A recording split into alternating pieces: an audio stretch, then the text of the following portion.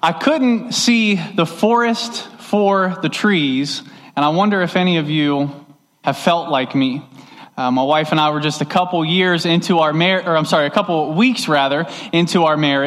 and I got home from a day of school and work, and I found myself in our living room. Now, our living room is probably about as big as this little front section of the stage, so I couldn't have missed anything that was in that living room, but I discovered a foreign object in my living room. It was right there on top of my coffee table. It was this peculiar, I don't know if you guys have seen these. It was this peculiar kind of half circle thing.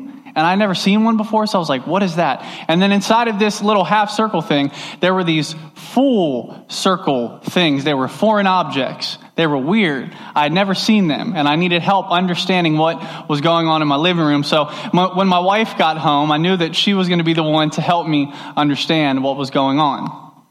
I said, love, what are those foreign objects on my coffee table? She said, oh, the decorative bowl and the decorative balls.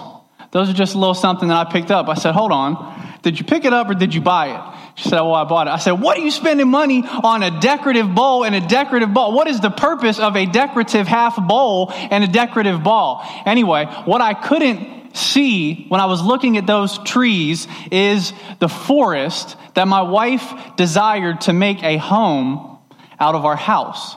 That my wife desired to, as she told me the phrase, it's called nesting. And she reminds me of that phrase every time she buys much more expensive items nowadays than those little $12 decorative balls and bowls. But again, I wonder if any of us have missed the forest for the trees like I did those first few weeks of marriage. And I think that is a sort of example drawing our attention to that very familiar phrase, missing the forest for the trees, that we're going to need to think about this morning as we look into the Gospel of Mark. For the past several months, we've been in an ongoing study called The Last Days of Jesus Christ. And I'm sure some of you are wondering if you're going to see your own last days before we get to the end of this sermon series. But this morning, we are in the Gospel of Mark chapter 13. So if you want to, go ahead and open up in the Gospel of Mark chapter 13. And if you're using our City Church app, which I know a lot of you are, we've moved our notes section. So I want to give you quick instruction on where those notes are now. You'll open up the app and you'll go to Sermon, which is the button at the bottom. Go to Sermon and then click on the Last Days at the top. And after that, click on Part 15. And when you go into Part 15, you'll see the little notes section right there, and you'll be able to follow along with me. Now, Mark 13, we're dealing with a big chunk of text. So we're going to put it on the screen behind me. Again, it's in your City Church app. I'm going to read it all at once, and then we're going to get into the rest of the application of the sermon. So follow along with me. Take a big breath as we jump into this big piece of the Scripture. Mark 13, Verse 1, as Jesus was leaving the temple, one of his disciples said to him, look, teacher, what massive stones, what magnificent buildings. Do you see all these great buildings? Replied Jesus. Not one stone here will be left on another. Everyone will be thrown down. As Jesus was sitting on the Mount of Olives opposite the temple, Peter, James, John, and Andrew asked him privately, tell us, when will these things happen? And what will be the sign that they are about to be fulfilled? Jesus said to them, watch out that no one deceives you. Many will come in my name, claiming, I am he, and will deceive many. When you hear of wars and rumors of wars, do not be alarmed. Such things must happen, but the end is still to come. Nation will rise against nation and kingdom against kingdom. There will be earthquakes in various places and famines. These are the beginning of birth pains. You must be on your guard. You will be handed over to the local councils and flogged in the synagogues. On account of me, you will stand before governors and kings as witnesses to them. And the gospel must first be preached to all nations. Whenever you are arrested and brought to trial, do not worry beforehand about what to say. Just say whatever is given you at the time, for it is not you speaking, but the Holy Spirit. Brother will betray brother to death, and a father his child. Children will rebel against their parents and have them put to death. Everyone will hate you because of me. but the one who stands firm to the end will be saved. When you see the abomination that causes desolation standing where it does not belong, let the reader understand. Then let those who are in Judea flee to the mountains. Let no one on the housetop go down or enter the house to take anything out. Let no one in the field go back to get their cloak. How dreadful it will be in those days for pregnant women and nursing mothers. Pray this will not take place in winter, because those days will be of distress unequaled from the beginning, when God created the world, until now, and never to be equaled again. If the Lord had not cut short those days, no one would survive, but for the sake of the elect, whom he has chosen, he has shortened them. At the time, if anyone says to you, look, here is the Messiah, or look, there he is, do not believe it, for false messiahs and false prophets will appear and perform signs and wonders to deceive, if possible, even the elect. So be on guard. I've told you everything ahead of time. And assuming that this is as clear to y'all as it is to me, why don't I just pray to wrap our time up, and then we'll head on home. On the contrary, this is not very clear. If anything, upon first reading, it's incredibly unclear. Do you guys agree? You just like, what? Did drinking from a fire hose when we're reading that? Further, I need to say that from the outset, there's more here than I could hope to deal with appropriately in the time that we have this morning. Although I do think the constraints of time will help our considerations, because when it comes to Mark chapter 13, many can't see the forest for the trees. Many get lost in the details and don't see the big picture. To clarify, I'm not saying that the details aren't important. There are important details in this passage, some of which I'll deal with and some of which I won't, because I believe the most valuable way to use our time this morning, dealing with this portion of Mark's gospel, is the forest, not the trees. Does that make sense? Yeah? Okay, thank you. So before we get to the forest, I have chosen a pair of details. I've chosen a pair of trees, important details that I want to address. Again, the trees are immediate observations that we'll make in the text, and then the forest is ongoing implications. So first, I want to look at two immediate observations. The pair of them, found in Mark's gospel here in chapter 13, are the temple. And you might write that down. It's in your notes. And the second one is the abomination that causes desolation. Out of all the details that I could have chose to look at, these are the two that I want to spend my time looking at here. So first, let's take a closer look at one of the trees, one of the details here in the forest, which is the temple. As last week Jeff concluded in the temple, this week in chapter 13, we begin by Jesus walking out of the temple, which to first century Jewish readers would have been completely familiar. They would have understood what this meant immediately. They would understand the significance and the importance of the temple, which many of us aren't familiar with, and that makes complete sense. The temple was the epicenter of Jewish religious life. The original, quote, magnificent temple was constructed by King Solomon. King David, who was Solomon's dad, was told by God that Solomon would actually construct this magnificent temple. It would be the Lord's house and his courts. And God told David that he was not allowed to construct the temple because he was a man of bloodshed and a man of war. King David, Solomon's dad, commissioned Solomon in great detail, providing a blueprint for the temple's construction. If you want some fascinating afternoon reading, I encourage you to check out 1 Chronicles chapter 28. That's where you'll see this series of events come to pass. You can get a glimpse into King David's commission of Solomon regarding the temple. 1 Chronicles chapter 28. So, King Solomon sets out to build this temple at immense cost and innumerable man-hours. Again, Solomon's magnificent temple was the Lord's house in that it was constructed, and get this, to be the meeting place between God and man, to house the Ark of the Covenant and the Ten Commandments. Both of those artifacts were kept in the most secretive and separated room in all of the temple, which is called the Holy of Holies. This room could only be accessed once a year by one person. That's the chief priest, the high priest. Beyond the Holy of Holies, there were inner rooms and a place of atonement. There were outer rooms and an outer sanctuary. There was a treasury. There were storerooms. There were additional buildings. There were temple courts with an altar for burnt offerings and water basins for ceremonial cleansing. There were portions of this building that were covered in gold. Its foundations were established with imported cedar and the finest quarried stone available in that time. For perspective, just for our perspective this morning, because this might seem completely irrelevant to us, but for perspective, the highest point of the magnificent temple was more than 200 feet tall. A quick exercise, look up at our ceiling. How tall do you guys think our ceiling is? It's not even 40 feet tall. So the heights of the magnificent temple were anywhere between 5 and 7 times the height of our ceiling here. The structure was huge. It was magnificent. King Solomon spared no expense and assumed so much debt in the construction of the temple that he was forced to pay off King Hiram, the guy who supplied the vast quantities of imported cedar. And his debt, get what his debt cost him.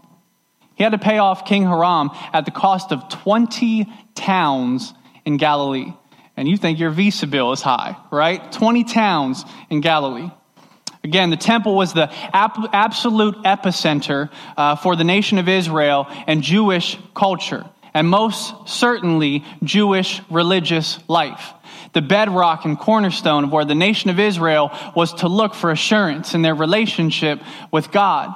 The temple was considered a house of prayer for all the nations, the meeting place between man and God. So it's this temple that Jesus strolls out of as we begin chapter 13, followed by his disciples who remark at its magnificence. And I mean, just based on that brief description, can you imagine how stunning this structure must have been? Not to mention how meaningful it must have been to these first century Jewish folk as the literal house of the Lord, the meeting place between God and man, the house of prayer for all nations. And what Jesus says about it is that not one stone of the whole entire campus will be left on top of another stone. It will be utterly destroyed. On Friday night, my wife and I took a little walk. We strolled over to the recently opened Owen Block building. It's a beautiful multi-family row house in downtown Evansville at the corner of 2nd and Chestnut. Originally, it was built in 1882.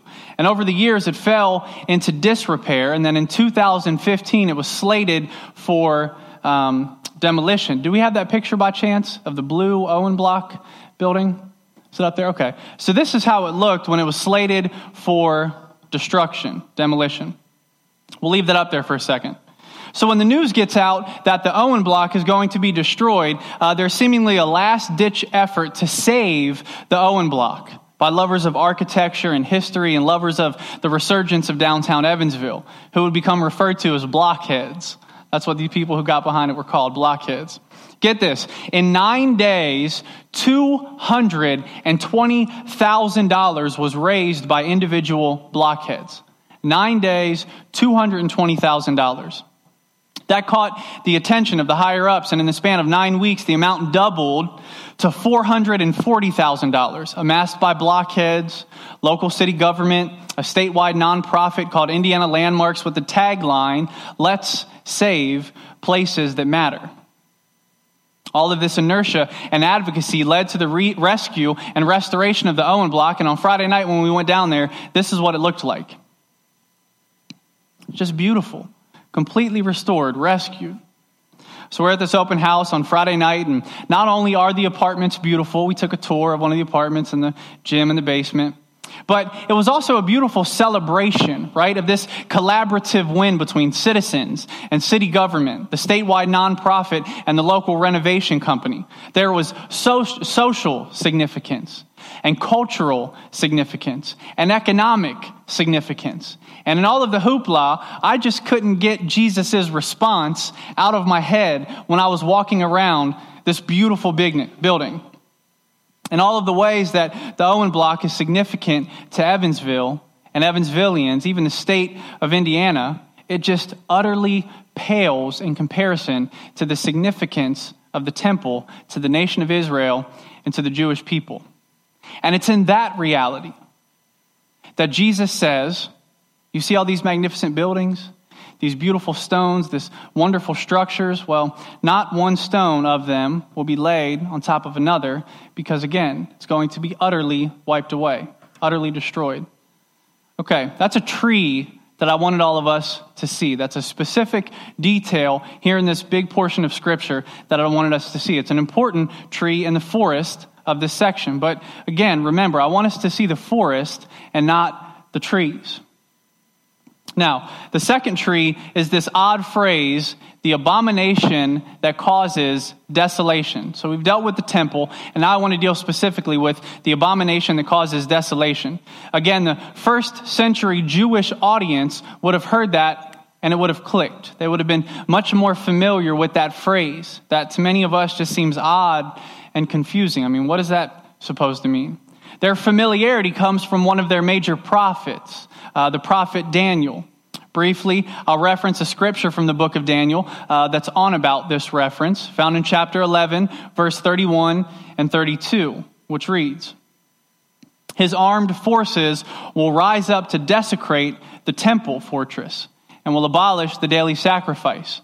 Then they will set up the abomination that causes desolation.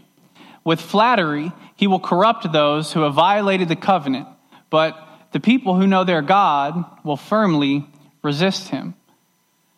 Again, we could spend a month of Sundays unpacking the meaning just of these two verses and their correlation to where we are in Mark's gospel right now. But for today's purposes, I want us to take note of one specific thing in these verses. This abomination that causes desolation is actually personified in Daniel's prophecy.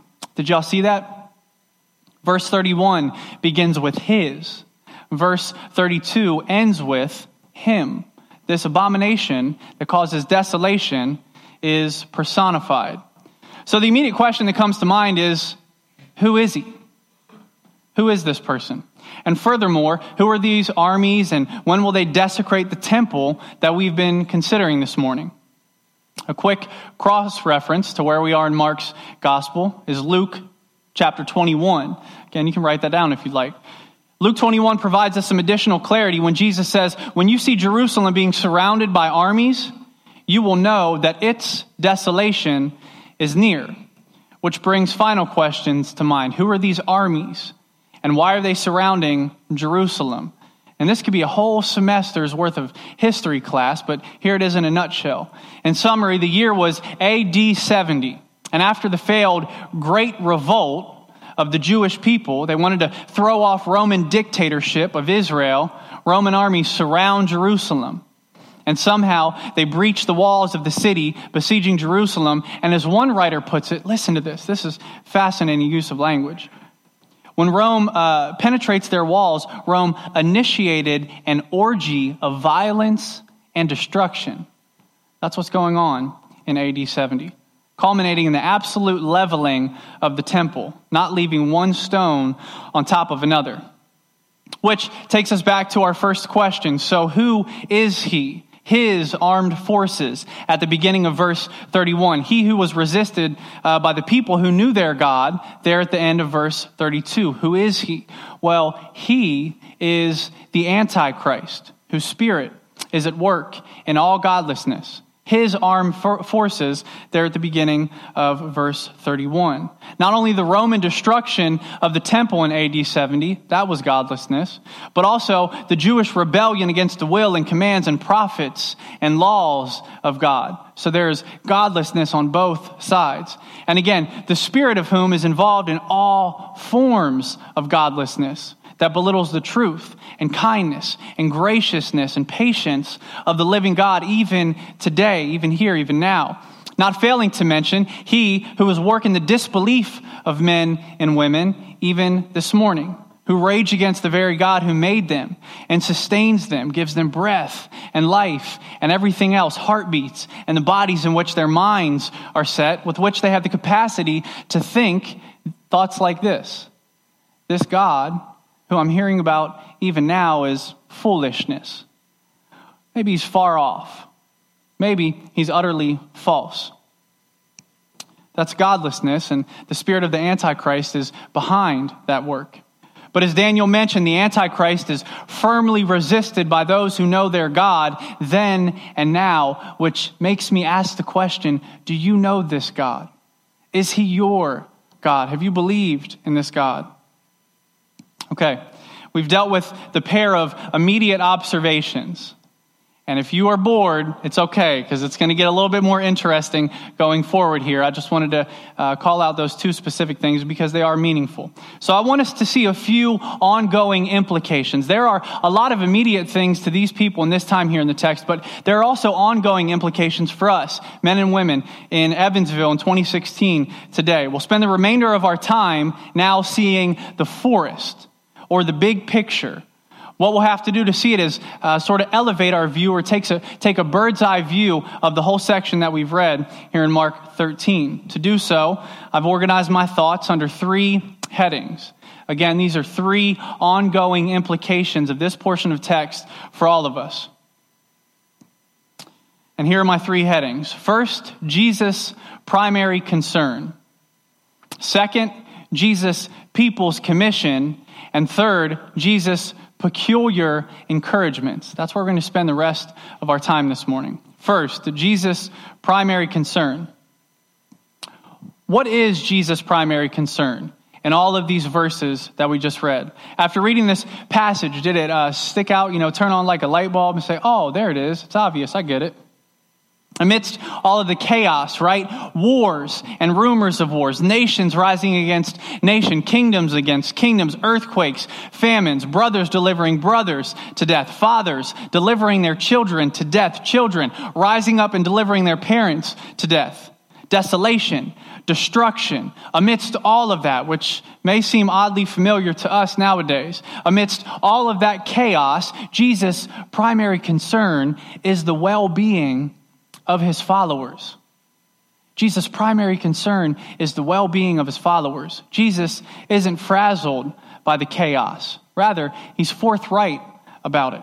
I hope that is an encouragement to you this morning, that the Lord is not caught off guard by what's going on in your life and your times and your circumstances. He knows about it. He's well aware. Jesus wasn't frazzled. He's forthright about it because he doesn't want his friends, who are his followers, to be caught off guard.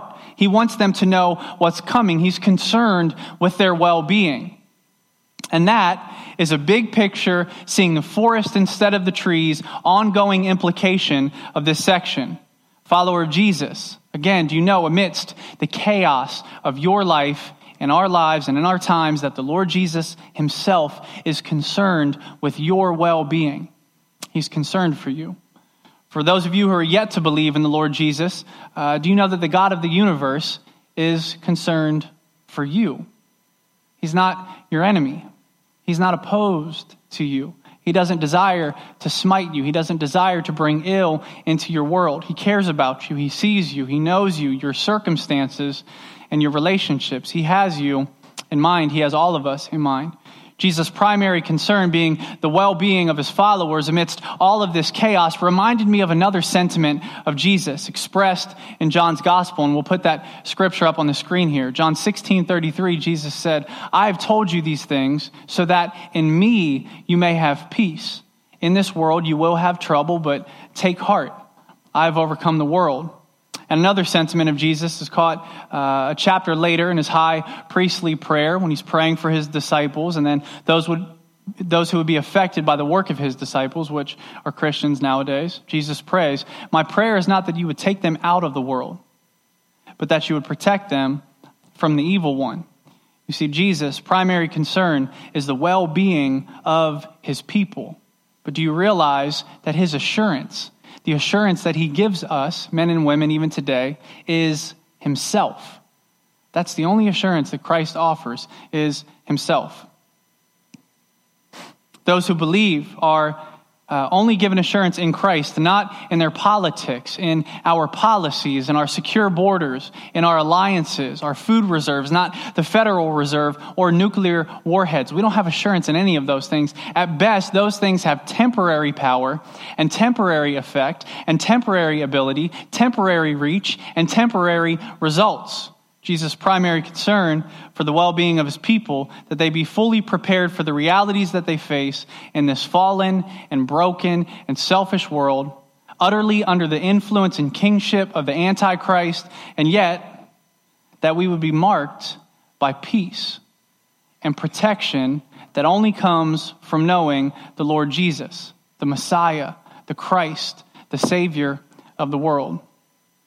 And these aren't mere words. I mean, I essentially get paid to talk, right? So I wonder if sometimes you guys are like, is he just up there talking? Talk is cheap, right? These aren't just mere words. The assurance of what Christ is offering first comes to these disciples of his friends and his followers, who he spent day and night with for the past 3 years, men who would experience the very chaos that we've discussed at length this morning, men who would experience Roman armies surrounding Jerusalem, scourging the city, initiating an orgy of violence and destruction, forcing the misery accounted for by Jewish historians, including famines that resulted in cannibalism.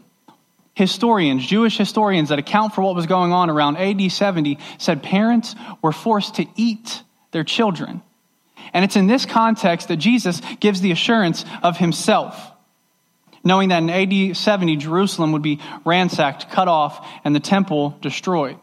Jesus isn't just a nice guy with nice things to say to nice people. Jesus speaks what he speaks into our reality, into our world, into our brokenness. And if Jesus gave the assurance of knowing him in those circumstances, we certainly have no need for any other assurance than Christ himself today in our lives this morning.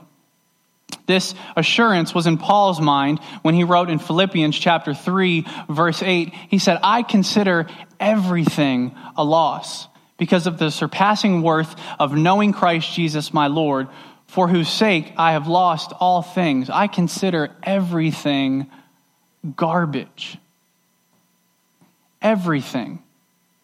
What would it be like for us if we considered all assurances other than Jesus Christ as trash, garbage that we put out to the street every single week? That was the hope and the assurance of the Apostle Paul himself, who lived a very real and very troubling and very threatened life. Okay, Jesus' primary concern is the well-being of his followers and his friends, that they find assurance in him as they live out their days in a very chaotic reality, which leads us to our second ongoing implication, which is Jesus' people's commission. Jesus' people's commission. In light of such grueling circumstances, such chaotic reality, what were Jesus' disciples to do? What was their job? What was their next step? Jesus' people's commission, and I wonder if this is going to catch you off guard, is to preach the gospel. That's what Jesus said you are to do going forward. Smack dab in the middle of this section, there at verse 10, we find these words, and the gospel must first be preached to all nations. There at Mark 13, verse 10. Well, who is preaching the gospel? Christians are. Jesus' people are preaching the gospel. Jews and Gentiles alike, men and women alike, slave and free, the ordinary, unschooled, and the religiously trained, people affected by the scandalous reality of what Jesus has accomplished for them in his incarnation, life, death, resurrection, ascension, and soon coming return. And where are these people to be preaching the gospel? In the world, all over the world, to all nations. Which is why Jesus prayed for God to not take them out of the world, but to protect them. How many Christians I know that say, I can't wait to die. Get me out of here. This place is going off the rails. This place is wild. Jesus, take the wheel and take it into a ditch so I can be with you. But Jesus doesn't pray for Christians to be taken out of the world. Rather, that we would remain in the world, be protected, so that we could be about his commission, which is preaching the gospel to the world. The chaotic world, the broken world, the world ravaged by sin and selfishness and death, full of wars and rumors of wars, full of nations rising against nations and kingdoms rising against kingdoms, full of earthquakes and famines, full of families forsaking one another, brother killing brother, father killing child, child killing parents, the world full of desolation and destruction. That is exactly where Jesus' people's commission is, to preach the gospel. Do you preach the gospel, Christian, in your world, in your dirty world, in your ugly world, in your broken world, in the sinful world? Or do you just say, that's not my job. I'm not going to be there. I'm not going to go there. It's too ugly for me. It's too dirty for me. Your job, your commission is to preach the gospel and the reality and the circumstances of the life, the reality that's going on around you. What an utterly fascinating commission, that amidst the lies of men, we are to preach the truth of God. Amidst the hate of people, we are to preach the love of God. That amidst the destruction and desolation and division of the Antichrist, that we are to preach the unity and harmony and redemption and restoration of the Lord Jesus Christ. That amidst the grandeur of military might, the immensity of natural disasters, the agony of famine in our world that is throbbing and pulsing in birth pains, our commission, the call of Jesus on our lives, is to preach the gospel. And I wonder if some of you are thinking, that sounds so weak. That sounds feeble. Doesn't sound strong enough. Doesn't sound sexy enough. Jesus' people's commission is to preach the gospel. Along these lines, I have two passing references that the idea of preaching the gospel is weakness. Romans 1:16, many of you will be familiar with it. For I'm not ashamed of the gospel, because the gospel, is the power of God that brings salvation to everyone who believes. The gospel is not weakness. 1 Corinthians 1:18, for the message of the cross is foolishness to those who are perishing, but to us who are being saved, it is the power of God. The gospel is the power of God, the strength of God. In contrast to the chaos of our world, preaching the gospel may seem like such weakness. But in fact, the gospel in and of itself is the storehold, the stronghold of the power of God. And remember, the foolishness of God is wiser than human wisdom, and the weakness of God is stronger than human strength. Jesus' people's commission is to preach the gospel, which brings us to our third and final ongoing implication, Jesus' peculiar encouragements. And I had fun with this. I wonder if you guys read the scriptures and ask questions. What's going on here? I wonder if you interact with the scripture. Feel free to ask questions, have fun, allow your mind to go where your mind will go. Okay, in light of such coming catastrophes, right? These world-altering events that Jesus said it's coming down the line. Devastation and desolation. Who could ever reasonably encourage anyone along the lines of verse 7? Do not be alarmed. Why wouldn't I be alarmed? Why wouldn't we be alarmed? Who in their right mind of verse 11 could encourage people who are going to experience these tribulations, do not worry? Why wouldn't you worry? Of course we're worried. How many of us are racked by worry this morning? And our world, frankly, isn't as bad as it got in AD 70. This made me think, who in their right mind could encourage people in such a way? Do not be alarmed. Do not worry in light of such realities. And C.S. Lewis's famous alliteration came to mind, that Jesus must either be a liar, a lunatic, or the Lord. As we tease that out, certainly a liar could give these encouragements, right? In the face of what Jesus said was coming, he could just straight out lie and say, you know what? Don't even worry about it. Well, of course that they're going to worry about it, but he would be a liar there. If Jesus were a lunatic, he could also give that same advice, because if he were out of his mind, he wouldn't be confined to the reasonable and logical framework of giving sound advice. But what if Jesus' peculiar encouragements, do not worry, do not be afraid, were actually coming from the Lord of the universe, the sovereign creator of heaven and earth, who exists independently from all things, outside of time and space and circumstances?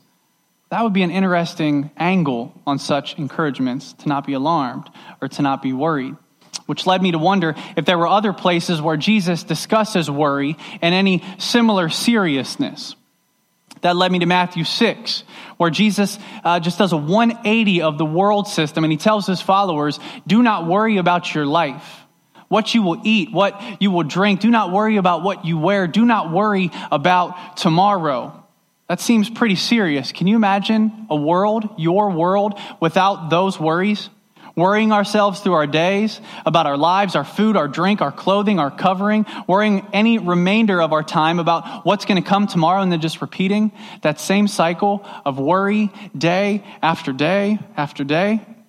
The 180 comes into play when Jesus teaches his disciples to, instead of worrying about those things, be worried, be mindful, be preoccupied with the kingdom of God and the righteousness of God that allows us to properly love ourselves and expresses itself in an overflow of love to our neighbors and to our enemies and back to God himself. And get this, he says, when we are busy worrying about those things, the kingdom of God and the righteousness of God, everything else that we waste our lives accumulating will be given to us.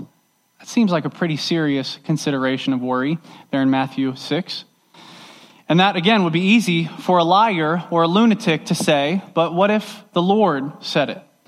One more instance came to mind as I thought about Jesus discussing worry in similar seriousness that we've seen to Mark 13 today. Very serious circumstances.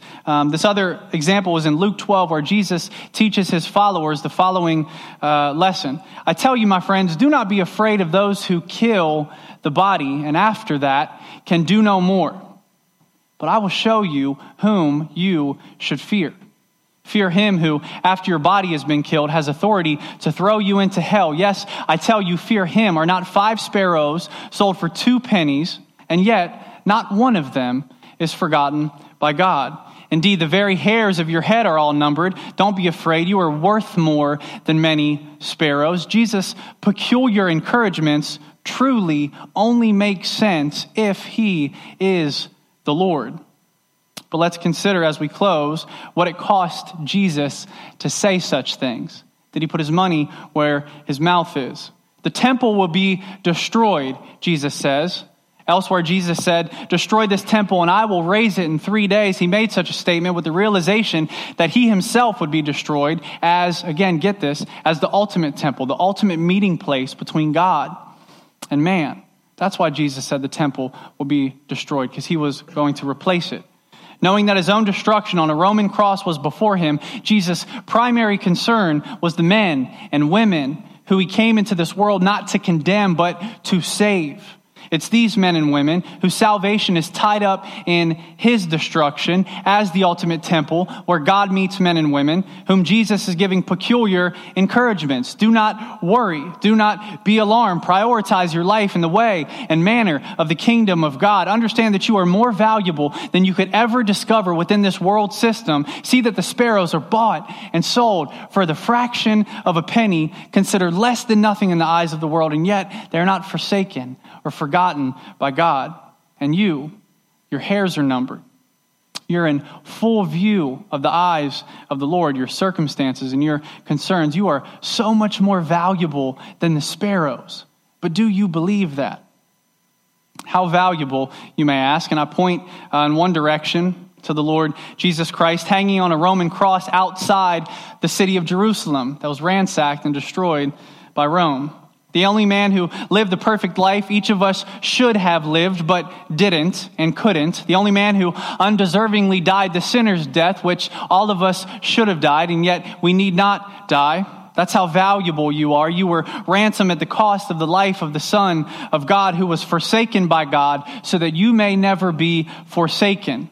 This is the good news, the gospel of Jesus Christ, who incarnated, lived, died, resurrected, ascended, and is soon coming to return for all of those who believe in him. The preaching of this gospel is Jesus' people's commission, for it is the power of God that brings salvation to everyone who believes. Do you believe? Will you pray with me?